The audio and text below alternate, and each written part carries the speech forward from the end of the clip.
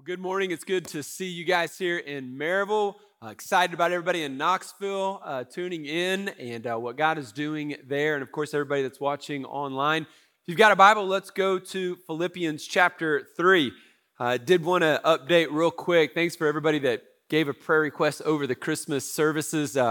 Man, I have just really enjoyed praying for all those requests and excited about how God is going to answer those in this year. And it's been a sweet time of prayer for me. So about halfway through them, there were hundreds. So thank you for that. We are in a series called Catch Your Breath. And I think at this time of year, when we come into the new year of January, we're seem to be a little bit more aware that last year flew by, that time is going by fast. And because of the holidays and all the things that entails, we tend to be really swamped and we're really busy and tired. And just kind of seems like in the new year, we kind of feel out of breath and we're just living our life at a pace that we can't sustain often. And we're in a hurry and we're busy. And some of you would just be honest and say, yeah, I kind of feel like I am out of breath. Others of you might say, the light in me is dim, or maybe the light is actually out. I don't know what you would say today, but in this series, I want to help you catch your breath and focus on what you need next, what you need to take your spiritual life to the next level. And so in order to help resource you in that endeavor, we started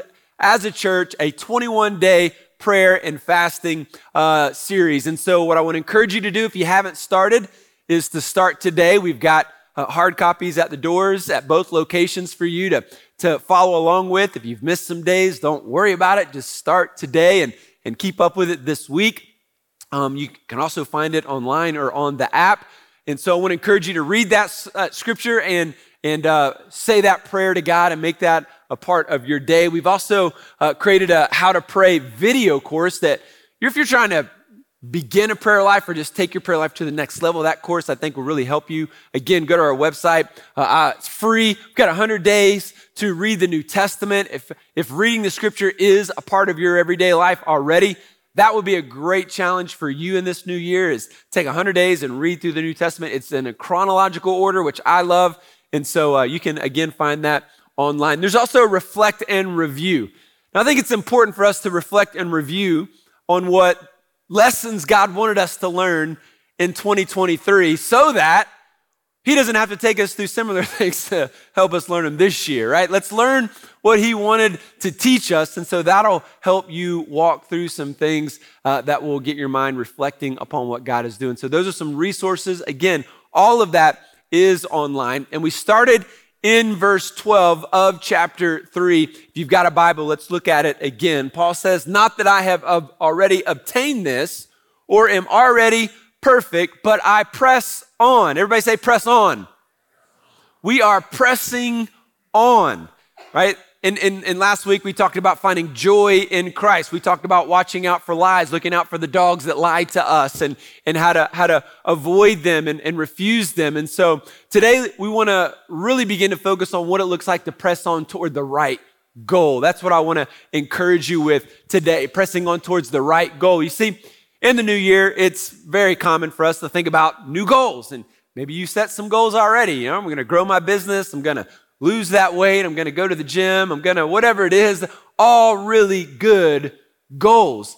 But what's most important in our life is that you and I would focus on the right goals. And the problem is if we don't prioritize these right goals, then it's going to lead to burnout. The World Health Organization recognizes burnout as an occupational phenomenon resulting from chronic workplace stress that has not been successfully managed. So we all have stress at work, or if you're in college or school, like there's stress in school or there's stress at work, and burnout happens to those of us who tend not to be able to manage that stress. And so when we're burnt out, we like to blame our boss for overworking us and blame this and blame that, but really, it really kind of falls on us, really like taking responsibility that we're not handling or managing that in the correct way. It's not a medical condition, but the characteristics of burnout can lead to poor mental health and poor physical health as well. Here are some characteristics of burnout. Maybe you'll resonate. Number one, lack of energy and exhaustion. Some of you are asleep right now. Elbow your neighbor. Make sure they're awake. Another characteristic is negative feelings towards your job, including frustration or a loss of a sense of purpose. And then finally, a reduction in the effectiveness of your job. And so you kind of lose being effective at what you do. Some of you resonate with that. There are all kinds of statistics you can look up online about burnout. Here are a few. 89% of workers have experienced burnout within the past year. 89%. That's a lot of people in the room. The burnout rate is 59% as of 2022, which is up 13.5% from 2021. We'll see. Probably escalating in 23 as well. 40% of workers have left their jobs due to burnout.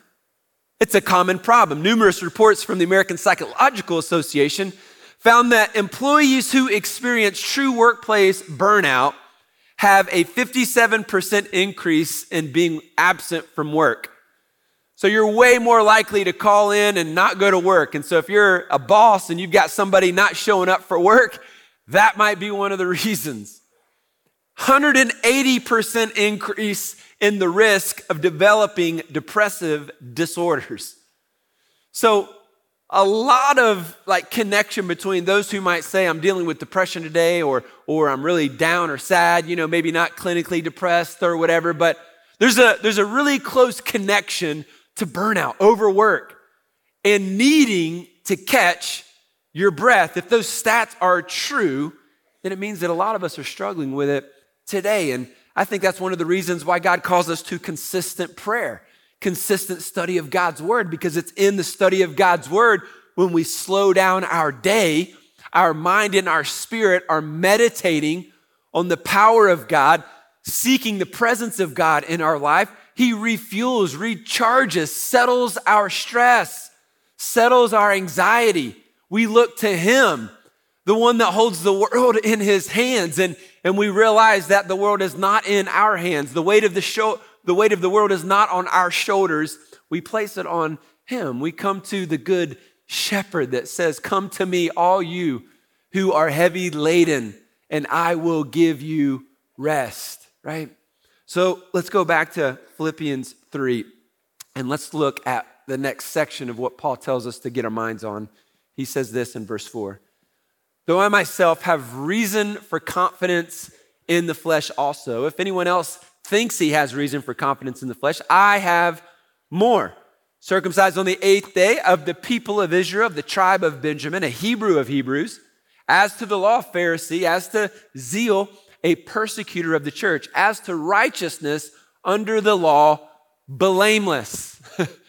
Okay, so last week we learned focus on joy in Christ. We focused on identifying the lies that we are believing, and he's talking about putting his faith in Christ, and he's talking about pressing on towards this goal, and he's saying, I'm not there yet.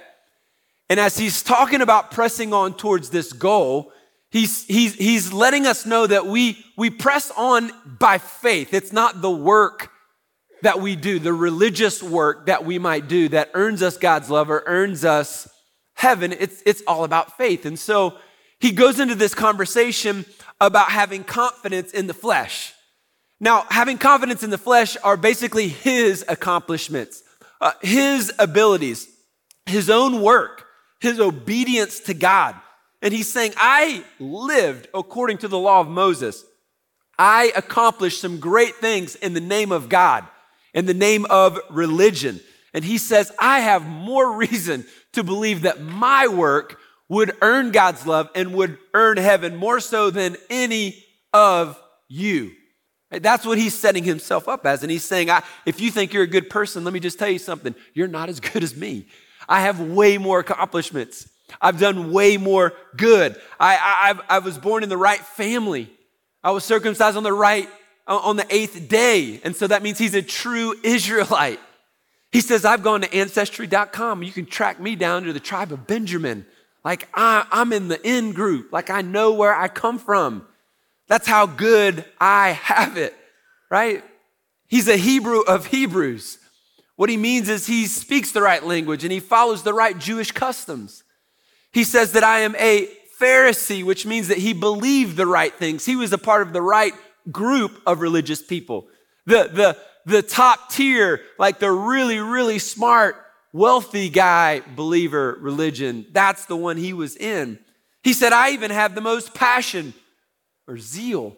So much so that he persecuted the church. He killed in the name of God. He calls himself blameless. And what he's saying there is I did everything right according to the Jewish laws, the Jewish religion. And I did it with passion. And he's saying, I consider all of those things, all of those accomplishments worthless now that I really understand who Christ is. And so if you think your accomplishments are anything good, and you think that those good deeds or those, good things about yourself are going to make you right with God, you're wrong. If you think that those good deeds are going to get you into heaven, he's saying you're wrong. Instead, we've got to focus on the right goal. And we do that, first of all, by rejecting self-righteousness. We reject self-righteousness. All of the things that he has listed come down to his righteousness, come down to what he has accomplished, his flesh, his work. And he's saying, I realized all of these accomplishments are not going to get me in to heaven. So are you and I guilty of self-righteousness? Let's talk about it for a second. Self-righteousness is trusting in your own goodness. It's trusting in your own work. It's believing and living like there are things that you can do to make yourself right with God. For example, here's an example that I hear a lot. When I ask people, what do you think it takes for a person to go to heaven? I often get this response that sounds like this. Well, I know I'm not perfect. I know I've messed up, but I'm living a pretty good life. I'm not that bad. And so hopefully God will let me into heaven. I'm not as bad as most people, so God will let me in one day. And basically that mentality, if you ever said that or heard that, is a self-righteous attitude. And the reason why it's self-righteous is because you are trying to live a good life, hoping and thinking that it's going to be good enough to get you into heaven. You're trusting that your good behavior is going to make you right before God. And Paul says, reject that kind of thinking because no good work will work. There's no amount of good work that you could do in your life. There's no accomplishments that you could make. There's no X number of dollars that you could give to somebody that would qualify you to enter heaven. He says it cannot be earned. Self-righteousness is also thinking that you are superior to other people. So what you think or your views are more superior than other people's views. And so this happens in the church all the time. My understanding of the second coming of Christ is way more, is way better and more superior than yours. My understanding of the gifts, spiritual gifts, is way more superior than yours. My idea of how to run a church is way more superior than the way that you do it. It's the self-righteous mentality that says that my way is better than your way. And it begins to create your own standard then of righteousness. That's what self-righteousness is. It's thinking and creating your own standard there of righteousness. And Paul says, don't do it. No, your standard is not good enough. Your standard is not going to qualify you to make you better than other people. You're not going to be made right because of the good that you do. It's important for us to grasp today. You and I cannot elevate our standard above what God's standard is. That's self-righteous thinking, that I know what is right and wrong, and I'm not going to trust in what God says is right or wrong. No matter how much good you do in your life, you're never going to deserve God's love. You're never going to deserve forgiveness. You're never going to deserve heaven. Romans 3:10 clarifies. Paul says there's no one righteous, not even one. There is no one who understands. There is no one who seeks God. All have turned away. They have together become worthless. There is no one who does good, not even one. There's your 2024 encouragement. Little bleak, isn't it? Little bleak. In our culture, it's becoming more and more difficult to convince people of this truth. When I talk to people, their belief is that I'm not that bad. And I certainly don't deserve hell. I certainly don't deserve punishment for my life. Sure, I've messed up, but I don't deserve that. The way I live is good enough. It should be good enough to get me in heaven. And if it's not, then God's not a fair God. And Paul is saying, no, the way that you live your life does not meet God's standard of perfection. And you might say that standard of perfection is too high. And yes, that's exactly the point. The point is the standard is too high for us to reach. And if God left us alone, you might think that God is unloving, right? And that God doesn't care about us, but he didn't leave us alone. He came into the mess of this world because of his great love for us, that while you and I were sinners, before we were even born, Christ died for you. It's amazing grace. And so we can experience the forgiveness of Christ by faith in him. His righteousness becomes our righteousness. It's attributed to us. God accepts us, not based on what we do, but based on what Christ has done. And so the question then becomes, if we're going to reject self-righteousness, are you actually going to admit your sin? Are you going to admit that you were wrong? Are you going to admit to God that you have been trying to do this in your own power, in your own strength, according to your standards, instead of the way that he has called you to live your life, instead of the way that he has called you to experience forgiveness through Jesus? That's the question that we wrestle with.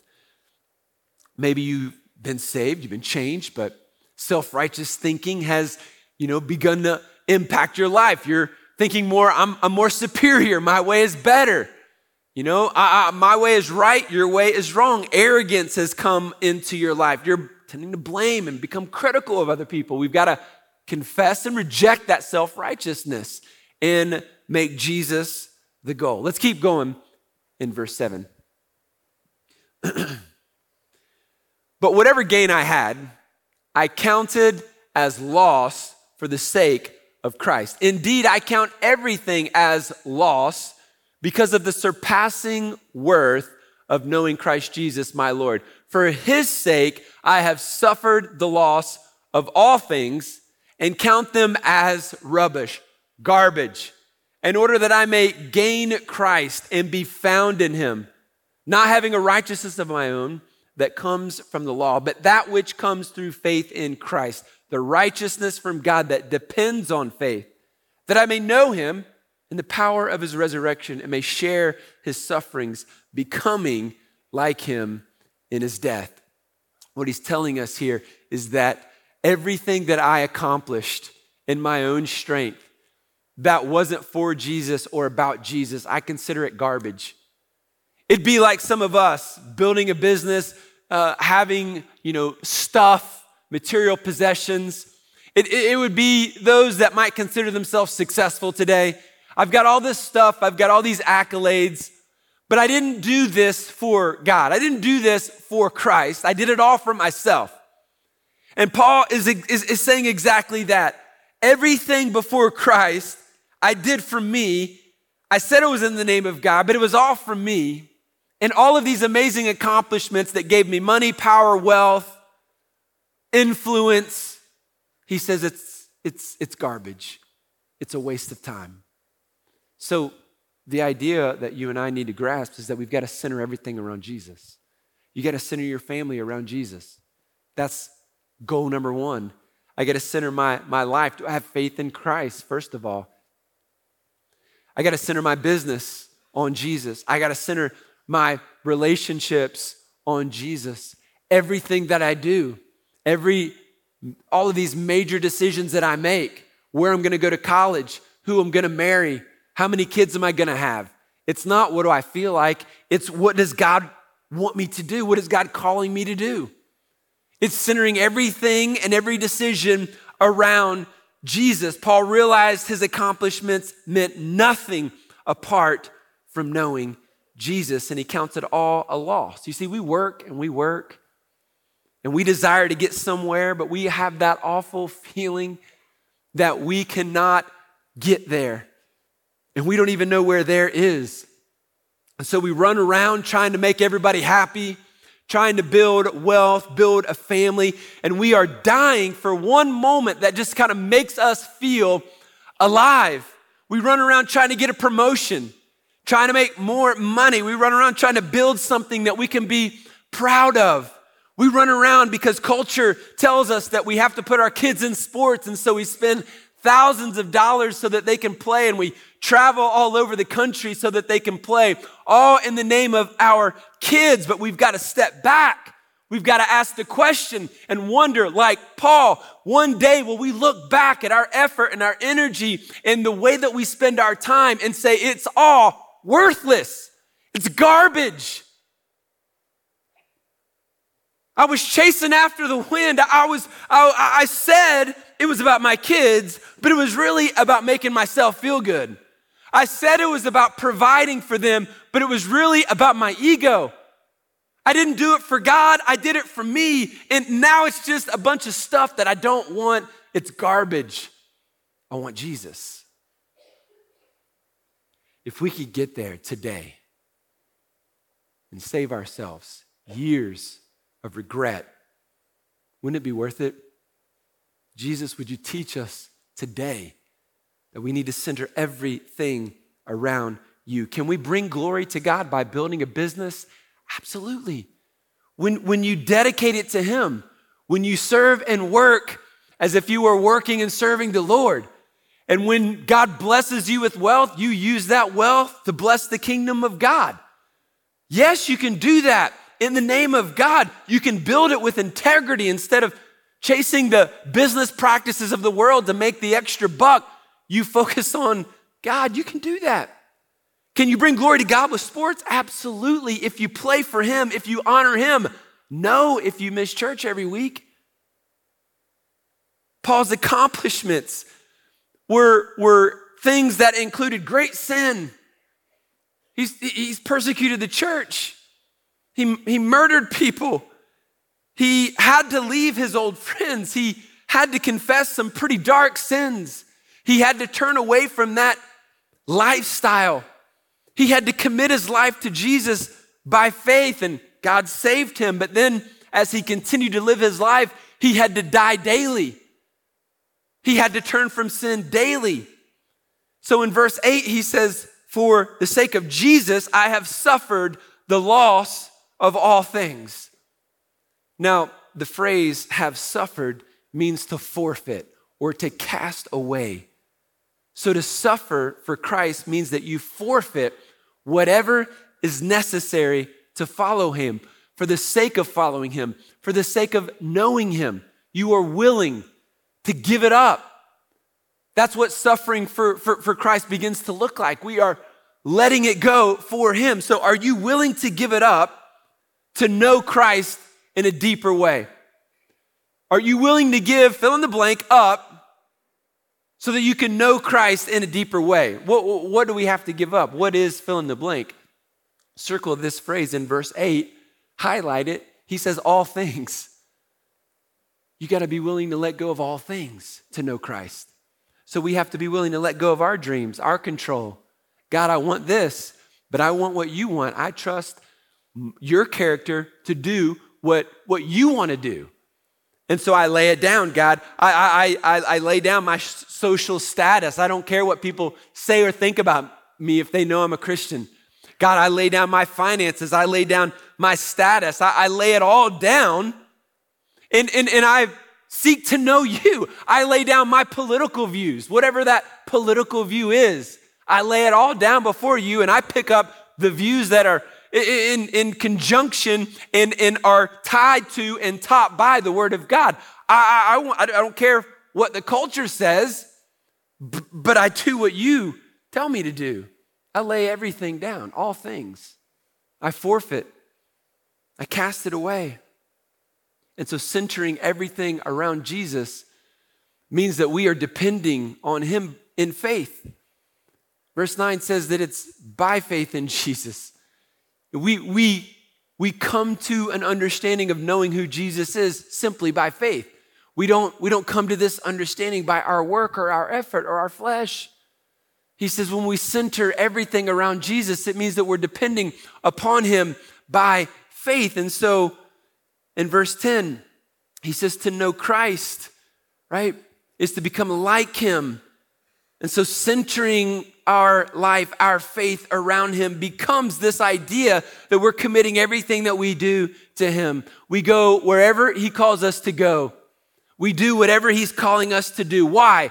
So that I may know him and the power of his resurrection. I want to experience his power. I want to experience his presence.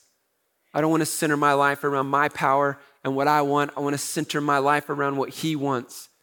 So to know Christ, verse 10, is to become like him in his death. What does that mean? To become like him in his death is a heavy concept, but it's really simple. It's when we begin to surrender to him and submit our will to him. Like Jesus surrendered his will to God, even to death, it is you and I saying, God, I surrender to your will. Just like Jesus surrendered his will, became a baby, lived in this world with us, and then ultimately bled on a cross, suffered shame, humiliated, and paid for our sin on the cross. Just as Jesus surrendered to God's will, you and I are called to surrender everything to God by doing the same thing, submitting to God's will. So what if the adversity that you're in today is God's will for you? What if God is trying to answer your prayer that you prayed, but in order to answer that prayer, he's got to take you through adversity? God, would you bless me in this area? God says, I sure will. I'm going to open up the door to some adversity because that's the only way that you're going to get to this answered prayer. So when we see from God's perspective, then we can say, okay, God, I trust your character. I trust in the character of God to do the right thing. That's what faith is. Faith is saying, God, I trust your character no matter how difficult it is, no matter how much I don't understand what is going on in my life. I'm going to commit and know that you love me and that you care for me in this moment and that you're never late. You're not going to abandon me. You do love me. You do care for me, and you will show up right on time like you always do, because you always do the right thing. That is trust. That is faith. And that's what it begins to look like in your prayer life every day. God, I don't understand this, and I'm in pain, and I am struggling, but I trust you. I have faith that you will answer, that you will do the right thing, even though it hurts right now. Psalm 23 says, even we walk through the valley of the shadow of death, and right, we will fear no evil. But we sometimes forget that right next to the valley is the mountaintop. Some of us are really close to the mountaintop experience, but to get there, God's going to take us through this valley. And as you walk in that shadow of death, he says, trust me, lay your fear down. We've got to reject self-righteousness. We've got to center everything on Jesus. Paul says, I haven't obtained it all. I'm not totally there. I haven't found my joy in Christ. I haven't identified all the lies. I still sometimes live a self-righteous life. I still struggle to put Jesus at the center. But here's the thing. I've not arrived. I've got a long way to go, but I am pressing on, right? I'm pressing on. That's what this year is for you. Here's the final phrase here. He calls us to forget. He calls us to focus on the goal of knowing Jesus, right? We've got to forget and we've got to focus on the goal of knowing Jesus. Now let's look at the passage of scripture here.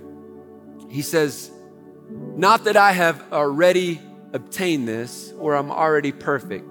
We've been covering this, but he's going to press on. He's going to make it my own, and his motivation is not to make it his own so that he's a millionaire or that people give him awards and that, he's popular on social media. No, I press on to make it my own because Christ Jesus has made me his own. See, what this journey looks like is you finally embracing your identity in Christ. Who you are in Christ, not who you were, but who you are in Christ. You have been saved and redeemed. You've been made a child of God. You've been given the Spirit of God with the power inside of you to overcome sin, shame, guilt, addiction. You believe lies that you're not loved or good enough. You believe lies that you're alone. And God says, no. That's the old you. That's how it used to be. But now that you're a child of God, you are loved.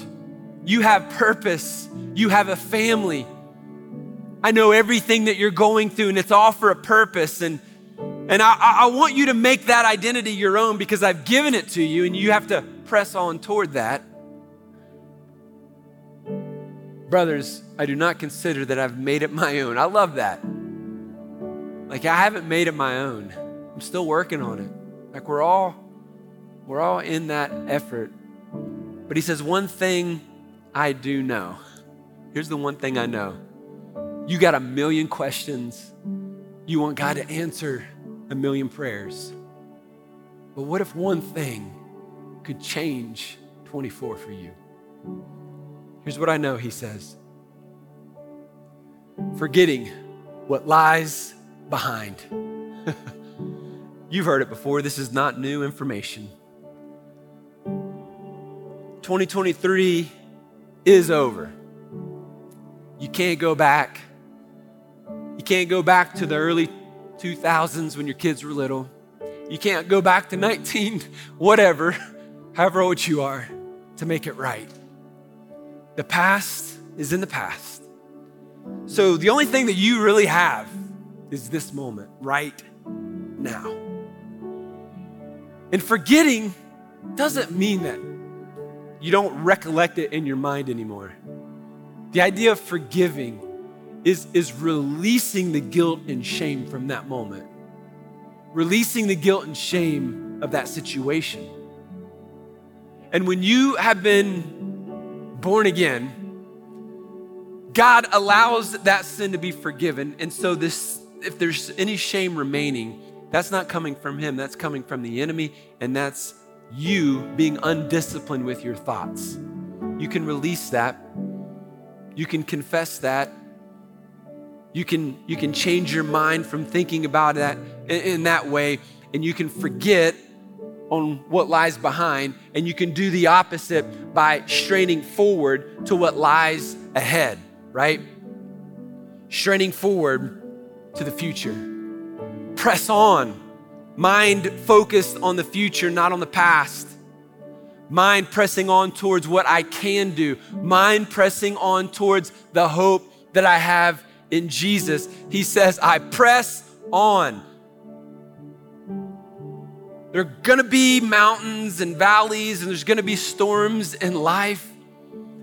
But as they come, we are anchored in our faith in Jesus because we are marching towards and pressing towards the goal. Like, there's a bigger goal than business and family and kids. Like, this is the goal, right?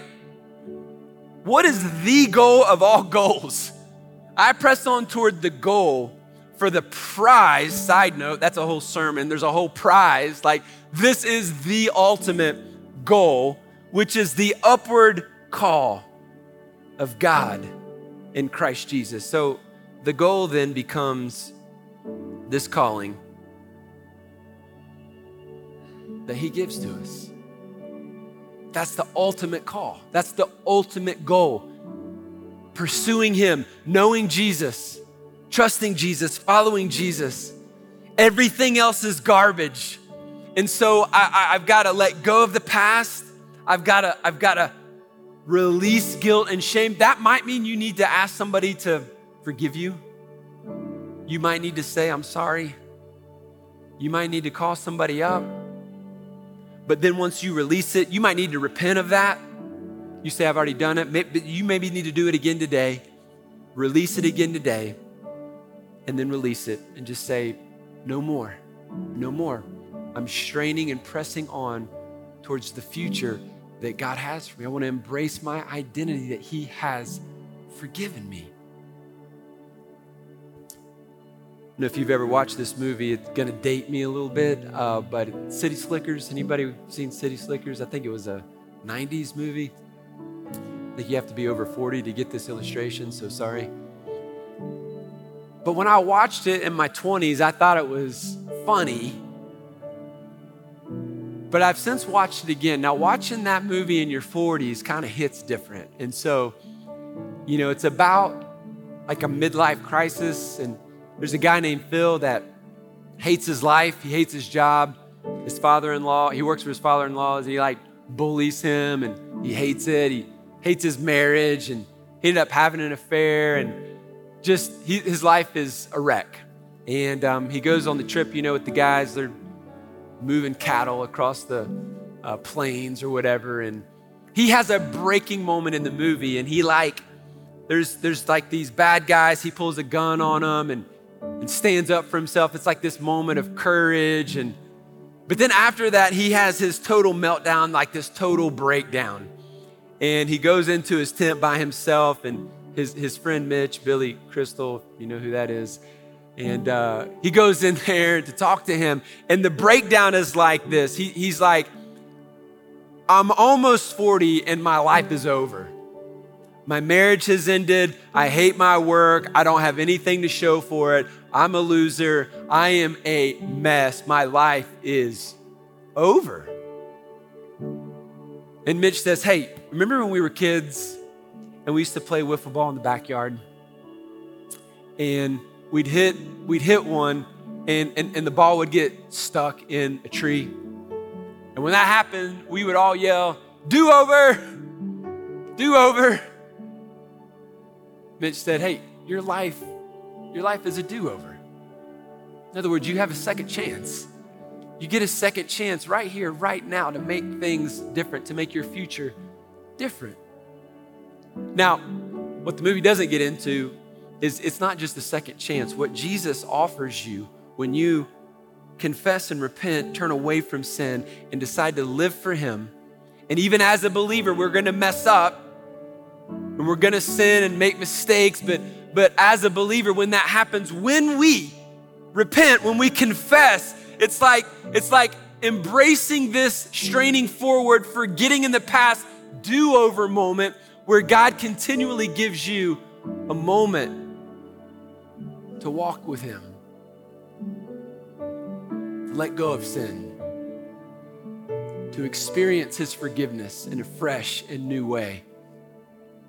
And when you begin to live your life in this cycle, the cycle of, okay, I'm trying to live for Jesus, I sin, instead of blame, reject my part, cycle, do it again, I'm living for Jesus, I sin, I repent and confess, I ask for forgiveness for people that I hurt, I live for Jesus, right? In fact, that's probably one of the most basic but most important things that you can learn in marriage. Because the problem with marriage is that we're so defensive about being right or how we did it that we get in arguments about who left the jar of ketchup, out on the counter. And it's like, who cares about that? And all these other things build up. And it's like, can we get in the habit of just owning it? Just own it. I messed up there. That was bad. I'm sorry. Forgive me. Restoring that. That's like I think the most basic number one thing. And in so many ways, when we follow Jesus, this is what it means to walk with Him. It's live for Him, mess up, confess, and restore, admitting, walk with Him to know Christ. My heart and my prayer in this series is that you would begin to experience a brand new way of knowing Him and living with Him, because we catch our breath. We begin to let go of the past. We begin to keep our eyes and focus on Him, making knowing Him the goal. And so I want to give you an opportunity to just have a moment of prayer with Him today and catch your breath. Let's bow together. Father, all over this room, there are prayers, there are hurts, there are questions. Lord, would you hear our prayer right now? Would you hear the desires of our hearts, the questions of our hearts? And would everyone here today, everyone in Knoxville, everyone watching online, would you just have a moment of confession with God? Confessing whatever sin has been brought back up in your life. Whatever old sin that continually has a hold on you or that brings that guilt and shame. Would you lay it down again? Would you commit to knowing Christ, forsaking all, trusting his will, trusting his character? Lord Jesus, every single one of us, Lord, we need your grace. We need your love and truth. Lord, would you just speak to our hearts today? Hear our prayer. Restore the joy of our salvation to those who have lost it. For those still struggling with guilt and shame in their past, Lord, would you release them in the name of Jesus, that you would release them from the lies that they believe and from anything that would be causing them to believe that. Would you just protect them and guard them from those thoughts? Would you help our mind and attention and focus, Jesus, to be focused on straining towards the future that you have for us? We belong to you, and so we would ask that you would help us to focus on our upward call today. And we pray that in Jesus' precious name. Amen. Thank you so much for watching this video. We'd love for you to like this video and leave a comment. We'd also like to encourage you to subscribe and click the bell so you never miss an upload from Foothills Church. To learn more about FC, you can go to our website, foothillschurch.com, or by clicking the link in the description below.